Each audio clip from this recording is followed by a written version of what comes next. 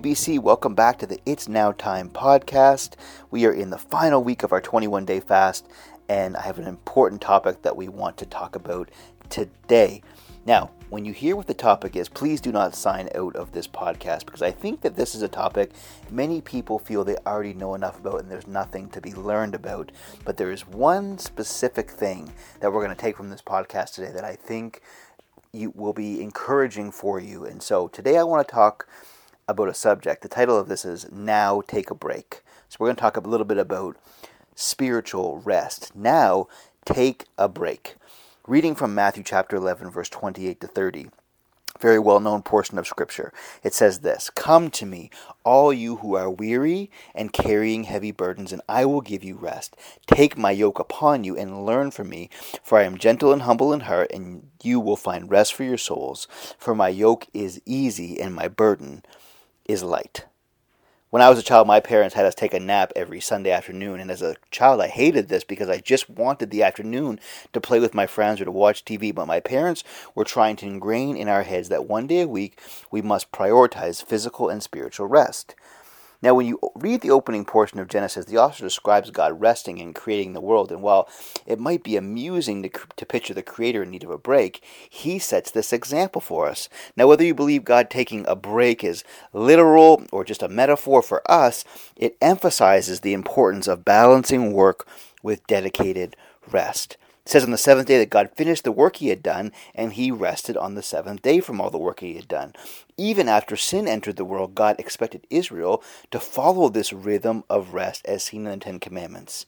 It was meant for everyone, regardless of social status, gender, nationality. Remember the Sabbath day and keep it holy. 6 days you'll work, but on the seventh day you will have a Sabbath. That's Exodus chapter 20, verse 8 and 9. Jesus in the Gospels would also practice regular rest. Jesus, as a rabbi, observed a weekly Sabbath. But this portion of Scripture is where I hope there's something fresh for you today. Come to me, all you who are weary and have heavy burdens, and I will give you rest. Take my yoke upon you and learn from me, for I am gentle and humble in heart, and you will find rest for your souls. For my yoke is easy, and my burden is light.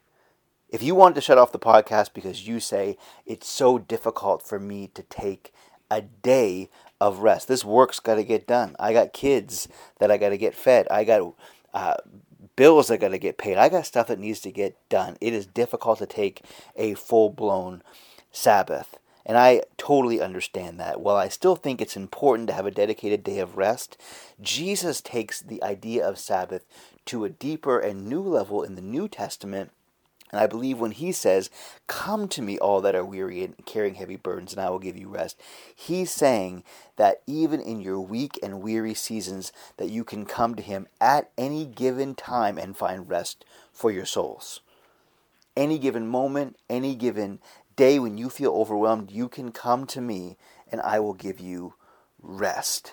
I love that because, listen, there are days when you'll have a Sabbath and you'll take a day of rest, and literally on the Monday of the next day, you are feeling overwhelmed with all that you have to take on. He says, come to me daily, moment by moment. Approach me, reach out to me, and I will give you rest. And it's a supernatural rest. There's going to be work to be done on the other side of a now time door. Let me say that again. There's work to be done on the other side of a now time door. So as you walk into your now, it is still going to need moments of rest. Rest may feel counterproductive to you at times, but let me encourage you with this. The best athletes who do the best work and set the records take naps. They know how to enter into an intense battle. Their bodies must be perfectly recovered and peaked so that they can win. By choosing not to rest, we do a few things. First, we disobey our Creator who told us the importance of rest. And secondly, we don't achieve the same level of excellence that is possible if we chose to rest. Here's the good news. Jesus said, "I will give you rest." The Greek word here is anapazo. In this translation, it means a kind of rest that involves not just seeking rest from work, but a renewal, a refreshment, and a relief from daily burdens. Not just a moment. We're not like rest camels. You know what a camel does, where it drinks a pile of water for its journey? In the same way, sometimes we work super, super hard. We try to take this super long rest, and then hopefully that's enough for us. That's not how rest works with God. He says, come to me any moment of any day, and I will give you rest. That is so encouraging to me, because I'm just like you. I get overwhelmed. I get tired. I have stuff to do. Our minds get tired. Our bodies get tired. We get overwhelmed. He will give you rest. And so I encourage you today, as you walk into your now door, don't forget to take seasons of rest. Don't forget to listen for his voice, to understand what he's trying to say to you. But as you do the work, take moments to rest. Lean on him. Rest in him. Now, take a break. God bless you today.